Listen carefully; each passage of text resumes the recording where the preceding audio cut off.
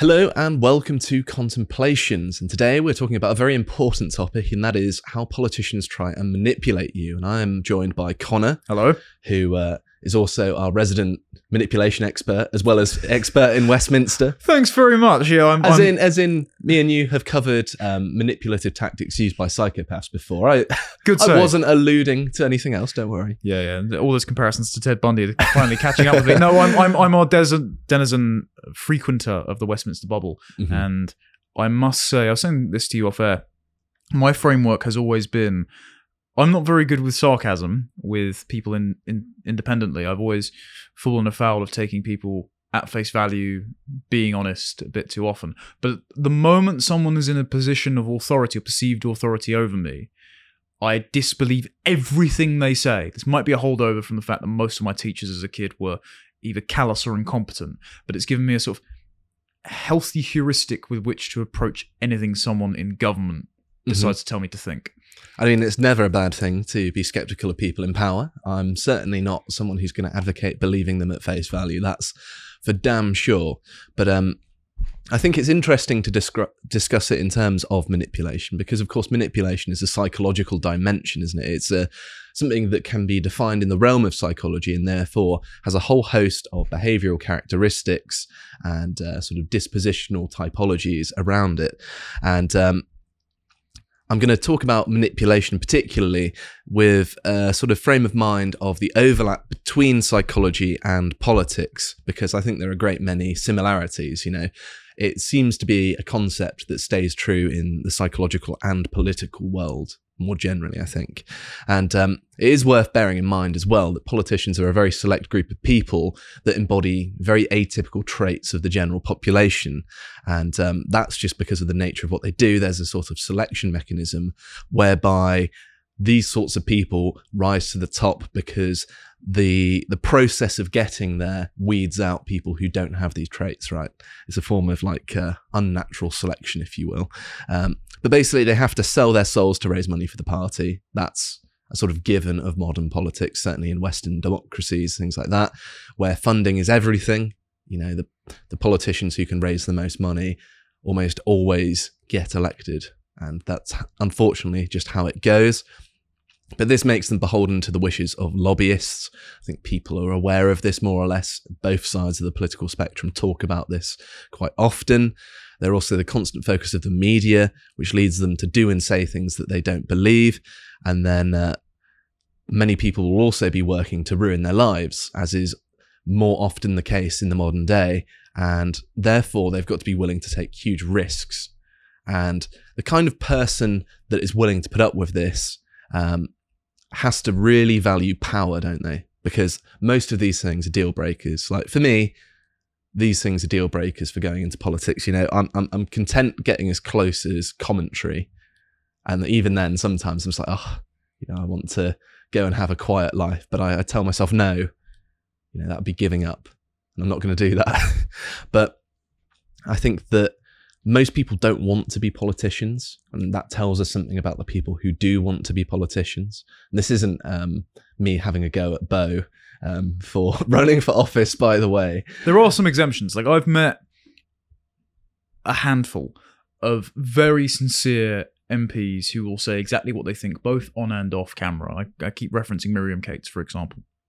But I have also encountered lots of people who work in the space who are the exact kind of self-serving dark triad types that... They are full of tripe, though. Quite.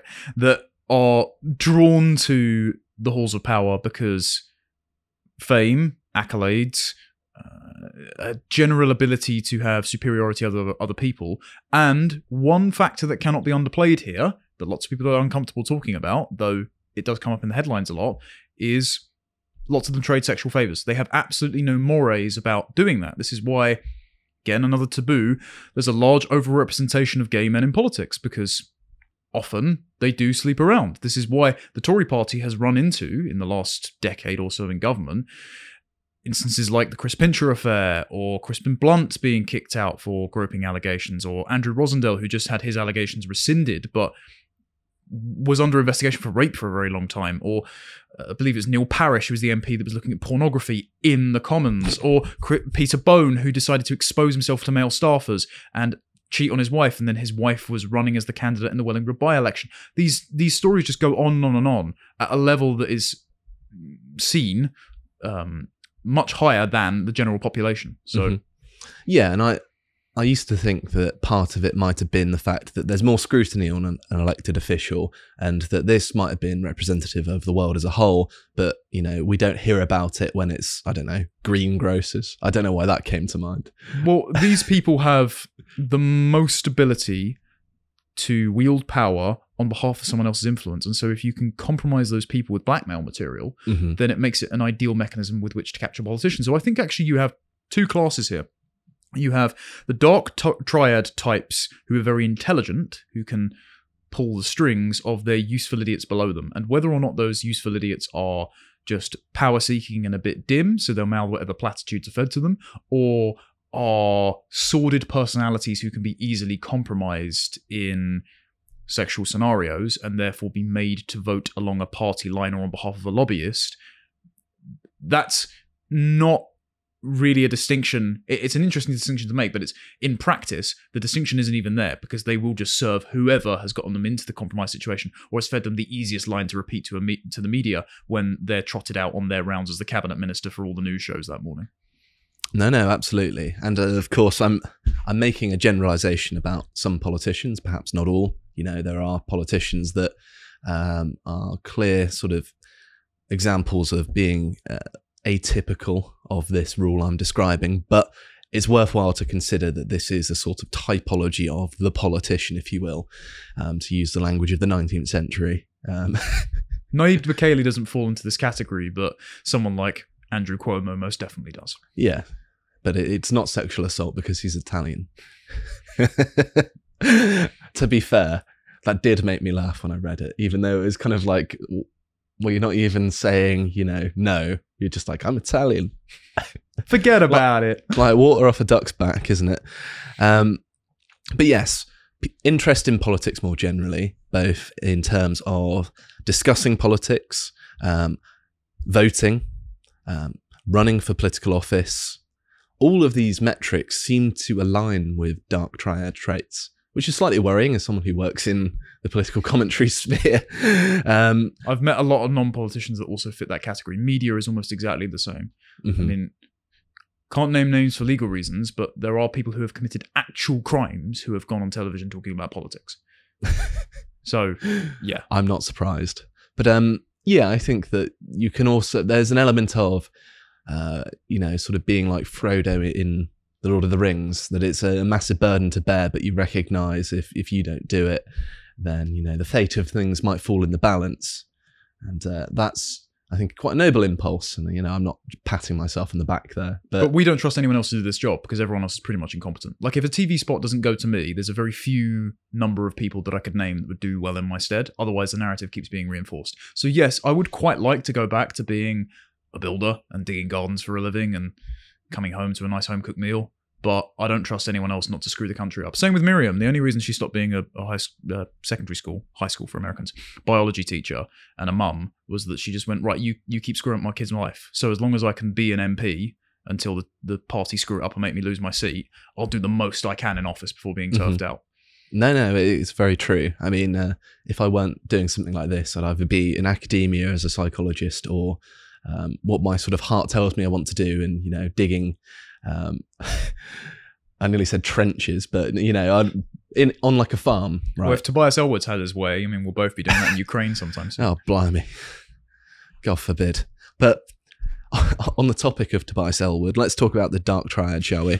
So the dark triad are 3 different traits that are associated with psychopathy. And I'm going to be using these to sort of analyse the different factors of manipulation. But in most cases, I think that a combination of all 3 and a particular focus on one of them tends to be the case for each manipulative tactic. It's not necessarily a neat category where you can say, this is, you know, narcissistic, this is Machiavellian, this is psychopathic. And I'm going to read the definitions from a website called IDR Labs, which is actually where you can go and take one of those tests. I did take one, and I'll read out my results, but I'm not going to show them on screen to you, Connor, because you've seen them before. So the first one is narcissism, which it reads, is an egotistical interest in or admiration of oneself. I mean, who'd have thought? Narcissists tend to be excessively preoccupied with themselves and motivated by getting admiration from others and maintaining a grandiose self-image. Because narcissists are so preoccupied with getting others to buy into their self-image, they may initially seem charming, but most narcissists have trouble developing real friendships on account of their difficulty with empathy and their lack of interest in others. And spoiler alert, this is the trait I actually score the lowest on by far. That doesn't surprise me because you are very considerate. I mean, I have met people that I would classify as sincere narcissists. And the way I can describe it is that all of their personal relationships only exist insofar as they are conditional on ceding to them personal advancements. Mm-hmm. So whether or not that's validation, which they can obviously crowdsource through social media, or in the political arena, if that's that they are influential and they can provide them a job opportunity or media airtime or funding for their campaign, they will shake hands and slap backs and be very forthcoming with their enthusiasm so long as you're advantaging them. But the moment that you are seen as some kind of detraction from their energy or their self-image, or someone comes along with a better opportunity, there's zero loyalty there. And that's very common. That's the way I kind of characterize it in my own mind, and the psychological literature as well, is that the world is a tool for self-servingness. I don't know if that's a proper word, but they use the world to serve their own interests is a much better way of putting it, I think. It's very solipsistic. You almost act as if not only you are the only person that exists, but therefore you are the only person that it is important that all things serve the interests of. Absolutely. And you're right to frame it in the way you did, I think. And I used to refer to these people when I was at university as people who are pathologically normal. Like, most people just presumed they were sort of normal people because, when you have the interactions in a sort of university environment, you're not really having really long form conversations. You kind of run into people, they might be in your class. They might seem relatively well adjusted, at least they're not smelly and weird. And so people liked them. But I think because I had a particular eye for it, I could kind of figure out, hang on a minute, this person, there's something off about them. It's unnerving how interested they are in you and how happy they are just to make small talk. Yeah. There's a certain element of insincerity about things. I've dated girls like that, yeah. It's just quite strange, I think, and you can tell that something off. Trust your instincts. I'm going to turn to Obi-Wan here. In the original Star Wars films, that you can read vibes pretty well, most people, and that your vibes will tell you if there's something off with someone. And I think that with narcissism, that's the way you do it, in a sense. Of course, some people are not very subtle with it either, and are just openly self-aggrandizing. And sometimes that can be funny. Like, sometimes I like to do it for humor's sake, when it's, the purpose is that I'm making a joke at my own expense rather than anything else. There is a TV presenter who genuinely not have a conversation with you unless the entire topic is about him. I know who you mean. Not going to say that. Moving on.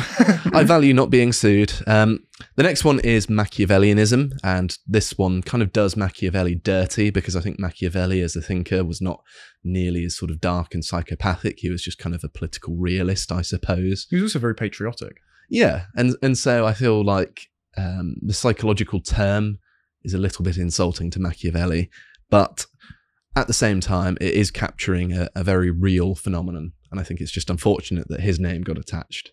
But it's characterized by a duplicitous interpersonal style, a cynical disregard for morality, and a focus on self-interest and personal gain. People who score high on Machiavellianism tend to be unemotional and take an instrumental view of others. They are therefore able to detach themselves from conventional morality and manipulate others. Highly Machiavellian individuals can be very patient with their deceptions due to their calculating nature. And yes, this is one of the ones where I think it's quite insidious now. Narcissism is quite often a product of insecurity. Someone wants to feel liked perhaps because they didn't have the best relationship with their parents. That's my sort of armchair psychologizing. Good thing I'm a psychologist. But with Machiavellianism, it speaks of a proper darkness to my mind. The narcissism aspect often co-occurs because that sort of paves the way for the willingness to do Machiavellian things to other people. It's a prerequisite entitlement, and then Machiavellianism is the instrument of you getting what you want. A perfect example of this is that Ofcom is kind of the enabling condition for token leftists to get a disproportionate amount of airtime on dissident stations or formerly dissident stations like GB News and Talk TV. So if you are a right-wing commentator, and I mean right-wing as in reactionary traditionalist, properly socially conservative, you will be gate-kept out. No. You're left-wing. You'll be gate-kept out. You're welcome. You could be gate-kept out by a lot of fresh out of university producers who are doing underhanded tactics. So I have been blacklisted from a network before. It got lifted, but it was by a rogue producer. So if you make it past that, and you have some good people on the inside who quite like what you say, or a regular host which books you, fantastic. You're then competing, unless you have a strong relationship with that person and get a regular slot, with a large cohort of other people that Ofcom could brand right-wing and therefore biased.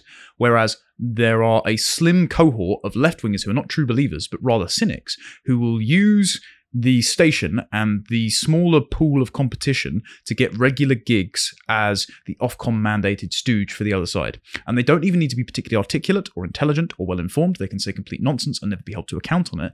But by the virtue of needing to fill that slot, they will be drafted in and get paid the exact same or even charge higher appearance fees because their time and presence is so scarce. And so those people are very savvy political actors who are using discourse for purely personal gain. Mm-hmm. And of course, these appearances often pay quite well, don't they, as well? So they're not too bad. These left-wingers who do the circuit and things like that, as well as, political speaking fees, moving it back to sort of parliamentary politics rather than the commentary sphere, they can charge thousands and thousands of pounds for what amounts to maybe sometimes a 10-minute speech, sometimes an hour at most. Well, look at the amount of speaking fees that Hillary Clinton got after the 2016 campaign. I mean, a lot of the time as well, there are NGOs that set up themselves as tax-free slush funds to support the candidates that they like, or just act as grease in the wheels for the grievance industrial complex. So they can manufacture these narratives from vocal minorities, which amount to just give me stuff. And I don't know if you have this paper here, but are we going to speak about the Signalling Virtuous Victimhood paper by any chance? I bring it up all the time, and I've decided not to do it this time. Okay, well, I'll do it for you. Okay. The basic summary is that if you have a civilization which is compassionate towards weakness and treats it as if it is not the fault of the person requiring assistance, then dark triad personality trait types can exploit those avenues by feigning victimhood and use it to convince compassionate people to redistribute resources their way. And this explains the entire race, gender, sexuality, grievance-based NGO industrial complex. Yep. All of the calls for reparations and things like that, it's just extracting resources from white people and giving it to black people. That's all it is. And they're well aware that that's what it is. And that's why they're saying it, is that they want to take money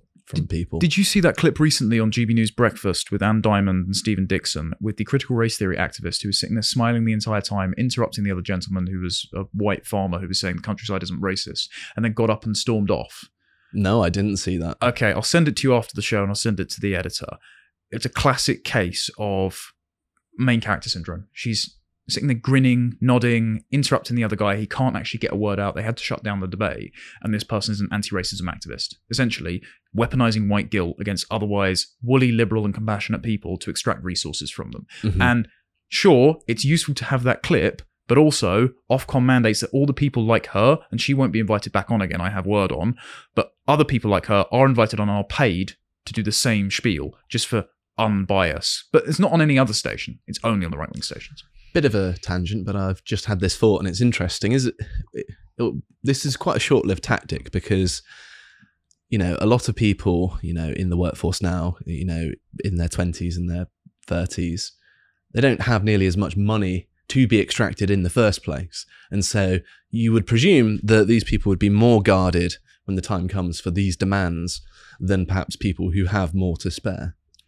Would it potentially be a case, I'm not exactly optimistic about this, but could it be that these sorts of things will not be as effective in the future because people are more careful about their resources because they have fewer?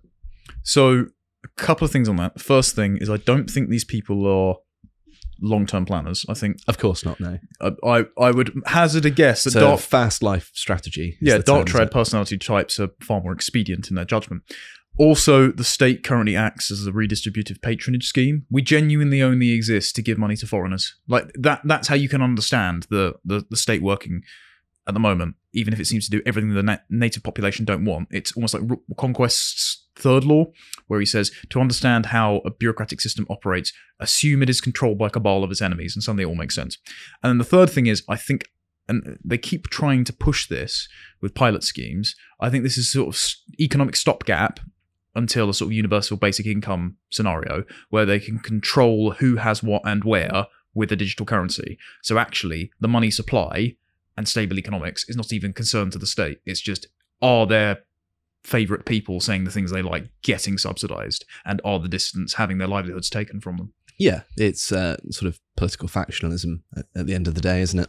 So, on the topic of political factionism, psychopathy is identified by the telltale signs of shallow emotional responses. The underdeveloped affect, meaning emotion, of psychopaths endows them with high stress tolerance, low empathy, and little guilt, and prompts them to seek out extremely stimulating activities, sex, violence, drugs, or financial risk, resulting in impulsivity and a disposition towards interpersonal conflict. Personality traits associated with psychopathy include a lack of empathy or remorse, antisocial behaviour, and volatility. And it's also worth mentioning as well that these behaviours can be both overt, meaning out in the open, and covert, which of course, a bit more intuitive, meaning, you know, behind the scenes, sneaky. I'd like to use a couple of examples here, because I think the artificial affect put on by some politicians that comes across as very stage managed but can be charming to women particularly is something that's been inherited by people I don't think have dark triad personality traits, but are following the incentive pressures in order to be successful. This is Chris Rufo's idea of a cluster B society. For those who don't know, the idea is that these dark triad personality traits have become the selection pressures for ascending competence hierarchies, now dominance hierarchies, because we're not bending them towards competence, again with a patronage scheme. And so otherwise normal people are following these perverse incentives and adopting these personality traits when under a different set of incentives they wouldn't have acted this way. And so a good contrast to make is, even though they're in the same sort of mold, Justin Trudeau versus Rishi Sunak. Justin Trudeau has the affect of a drama teacher, and he's clearly a cynical actor with progressivism because of all the blackface that he used to do, right? But he has the very calm and compassionate way of speaking. He's clean-shaven, which is actually a dictum given to politicians to cultivate an image that looks like a sort of clean-cut and approachable man. He's not a bad-looking guy, so women do actually vote for him on the grounds that he is quote-unquote dreamy, but he's clearly insane. Like, not as in hearing voices insane, but as in he has quite a dark core, and he is using other people for his own ends. Whereas Rishi Sunak, I don't think he would score that highly on dark triad personality traits. I think he's a very practical man, but I don't think he's malevolent. I just think that he's lurching from whichever stage-managed position they put him in to the next. This is why he keeps changing his slogans and the 5 points and the like. But he takes on a similar affect to Justin Trudeau, but it's less smarmy and more inauthentic. But he's following that cluster B mold. So even if he's not a bad person at heart, he's still acting like bad people. He's also got a sort of sprinkling of children's presenter as well, Rishi Sunak. I don't know what it is. There's something about him that I just think the way he talks to the camera and people more generally, it seems like he's almost talking down to them, but not in like a condescending way, almost like you're talking to a child. It's over-affective, isn't it? It is, it's overpronounced and uses simple words. And this is why Justin Trudeau's is a similar thing, but it's very patronising because he's got drama school teacher energy. So does Rishi Sunak. But Rishi Sunak, it doesn't come across as malevolent. It just comes across as kind of cringeworthy. So in the same mold, but one is evil and one is just stupid. No, I agree with that. I mean, I'm certainly no fan of either of them, by the way. But, you know, trying to figure out, you know, the intentions behind the smoke screen and the PR, I think is something that we should do, even though the temptation is to kind of paint everyone as evil, which, you know, as someone who dislikes most politicians, I've got my sympathies for. I've met these people, and some of them, the stupid ones, are complicit in evil. For example, I think anyone that, after the first lockdown measures, continued to push for them and wasn't directly profiting off of the vaccines, which we know some American politicians were. We don't actually know if the UK politicians were, because we aren't allowed to see their tax returns or their stocks and shares. We know Nadim Zahawi was still taking money from YouGov while as the vaccines minister, and YouGov kept supporting government policies upwards of 71%. So there's definitely people on the take. But I know some of these people are just dim, but it doesn't not make them accountable for the horrible decisions that they make. So again, the distinction is worth making, but ultimately the result is always the same. Manslaughter might not be murder, but it's still a crime. Quite. Yeah, unless you're a black man in Nottingham. That's true. Too true.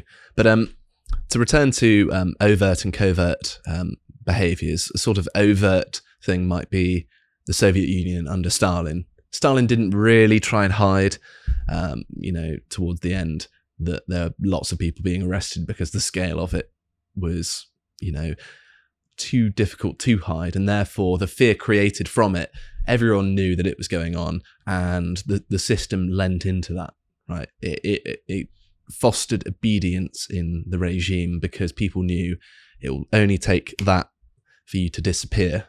Yeah, Solzhenitsyn writes about this quite a lot, the completely arbitrary nature for which you could be snatched from your home in the dead of night.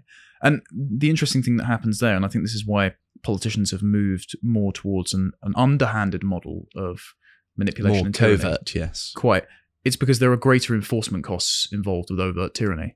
So the amount of people that were standing there clapping for hours on end and the first person to stop to be hauled away, that's a clear example, almost a martyr around which people can galvanize and dissidents can gravitate towards. And the state keeps having to escalate the scale at which they're imprisoning dissidents and monitoring conversations and the like. Whereas if you do covert behavioral nudge and fewer people are wise to the psychological warfare tactics that you're rolling out upon a population, your enemy's always playing catch up. By the time that they've unpacked and put freedom of information requests in and written books and done interviews on what you've done, lots of people have it baked into their psyche that this is the right thing to do because the government told me so.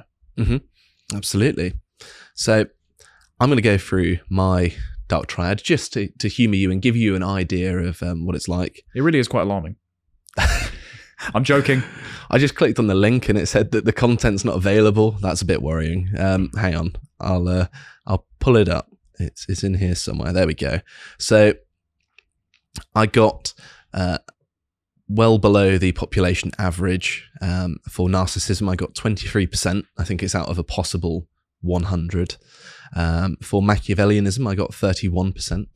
And for psychopathy, I got 25%, which is actually about 1% above average. And I think that's largely because I'm quite impulse seeking, meaning that I, not above hedonistic pleasure, in the sense of I like a drink, I like to have a good time. And because I answered those things, it punished me. But it's still very, very close to the average, so I'm not too worried. I did my scores for the Why Women Love Serial Killers one, so you can go back and check that, prior contemplations for that. I believe my narcissism one was on or slightly above average, and then the other two were quite low. But I think we discussed at the time that your narcissism one, because of the questions, the way that they're framed, if you have a very inflexible, self-centered moral compass, not as in that I'm entitled to everything, but that you hold yourself to high standards and therefore you hold other people to the same standards, then it conflates the two. And also if you're very disagreeable, which on all the tests I've taken, it's given me like I am the most disagreeable person out of 100 in the room, then that can also cross over traits with that category. But it can be mediated by your interest in moral ideals, for example. Yeah, and I mean, that makes sense because I view other people to a lesser standard than I judge myself. Like I hold myself to a much higher standard than I expect of other people, mainly just to maintain, a good standard. Like if I still slip up, at least it's still good enough, right? So that's the way I like to think about it. I'm constantly disappointed in people. Oh, that is not part of it, I mean, I still agree with that. But I suppose we may as well get on to the methods of manipulation. And of course, these are true of both people in and outside of politics. It's just people who engage in it. And of course, it can also occur in things like domestic relationships. A lot of the literature focuses on manipulation behavior between partners, like romantic partners, husband and wife, say. And these things actually translate quite well, because one of the sort of revelations from psychology is some interpersonal traits translate to wider society and some don't. And these sorts of traits seem to apply as a sort of social strategy. And therefore, whether it's one person in a relationship or your view towards all of society, it seems, at least by my reading of the literature, not to matter that much. There might be some slight changes here and there, but the sort of method of manipulation and the motivation for doing so seems to remain somewhat the same. And it is also worth mentioning as well that, sure, these things are more common in psychopaths, as in clinical psychopaths, but you don't necessarily have to be a psychopath, certainly not to a clinical level, to do these sorts of things. And even, relatively mentally healthy people can do some of these things. I've been in relationships before where women out of deep insecurity will do a lot of these things just to gain certainty in the relationship. So it's not even that they're high in the dark triad, but it's just they're trying to control my behavior to manage their own anxieties. Mm-hmm. And so a government which is anxious about a rebellious population will start to nudge and control and confine their behavior. We're not the first person to make this comparison. I know that the concept of anarcho-tyranny by Sam Francis is basically the same thing. Laura Dodsworth, in her book A State of Fear, which everyone should go read, watch Dan's interview with her on the website as well, documents all of the coercive control mechanisms that the government rolled out during the COVID-19 pandemic, and particularly the lockdowns. And I'm doing something on this that I'm just coining national battered wife syndrome. Trademark, don't steal. Where the government is essentially treating and gaslighting the public on an institutional scale as if they were an abusive spouse. So they'll do a policy which deliberately inflicts a grievous wound on you, like smashing you in the eye and giving you a black eye, and then hand you back flowers to distract you from the fact that they hurt you in the first place. Mm-hmm. That seems to be the tactic of modern policymaking, where they'll introduce a problem that wasn't there otherwise, manufacture consent for their own policy, proposition themselves as the sole solution, and keep the population scared and dependent on them when they're at fault in the first place. No, I entirely agree. So the first factor I wanted to talk about was isolation, which, as you can probably guess, is making someone feel isolated from people who might otherwise support them, so they are more easy to manipulate. And my sort of go-to example for this was the fact that they, as in politicians, refer to concerns around mass migration as racist, even though some people who want to limit mass migration, they're not saying we need to repatriate everyone who isn't ethnically, European or what have you, or British or American. It's that the kinds of people who are coming in, the behaviors, they're not even taking a racial view of it a lot of the time. They're taking a behavioral view or a sort of data-driven view of the crime statistics, which I think is perfectly reasonable. Yeah, we're not deporting Calvin Robinson anytime soon, but we are very happy to send foreigners who are agitating on behalf of, Hamas, a proscribed terrorist organization, every Saturday in my home city, back to wherever the hell they came from, where Hamas doesn't rule. Thank you very much. But, of course, I don't need to tell you this, but racism is very taboo in Western societies, and this means that people are less likely to talk about things like immigration because they are seen as more controversial topics. They might get in disagreements in their personal life, and therefore, by politicians saying concern about this thing is racist, or discussions with this character, these things are racist, people obviously are more averse to talking about them. Like, I've had it before where I've had conversations with people where I didn't really know where they stood, and then it gets to the topic of immigration and you see them looking over their shoulder first and then saying, actually, I kind of agree with what you're saying. Well, I've had this before in TV stations of where I've been booked for a segment and the producer has either said, oh yeah, I agree with every word you say, I just shocked that you'd say that on air. And I've just had to tell them I basically don't have a self-preservation technique, so you're welcome, I suppose. I'll just be a human minesweeper without even knowing it. Or they've come out the studio and said, do you really believe that? Or do you play up what you say for effect? And the insincerity is rampant because lots of dark triad style grifters will use these platforms not to nudge discourse in a healthy direction, but for personal gain. And so what politicians have done there is they have weaponized normal people's pro-social beliefs against them and increased the cost disproportionate to making an issue salient that does actually need addressing. What's happened now, fortunately or unfortunately, is that as they're scrambling to keep up with internet gatekeeping and control discourse, voices outside of the mainstream platforms have been giving voice to these issues. They'll be soon cracked down on a Labour government, I'm sure, and increasingly under Conservative government, 77th Brigade monitoring our tweets and whatnot. But also, the effects of these policies are so undeniable in reality that they can't quite layer their consensus reality over the top fast enough. They're now just exercising more and more tyranny in an overt way by saying, no, you will actually be turfed out of your homes for these asylum seekers, fighting age men, and you'll fork over more and more of your tax money to support them. That's a true story, by the way. Yep, quite. Yeah, that was in Wellingborough. Or you are a racist. That's just wearing off because, my high street's closing down and all of these North Africans have showed up yesterday, much nicer trainers than mine. How strange. Thank you for watching that clip from my series Contemplations. If you want to sign up to the website for £5 a month, you can access that series, which comes out 1 p.m. every Saturday. Thank you for watching, and goodbye.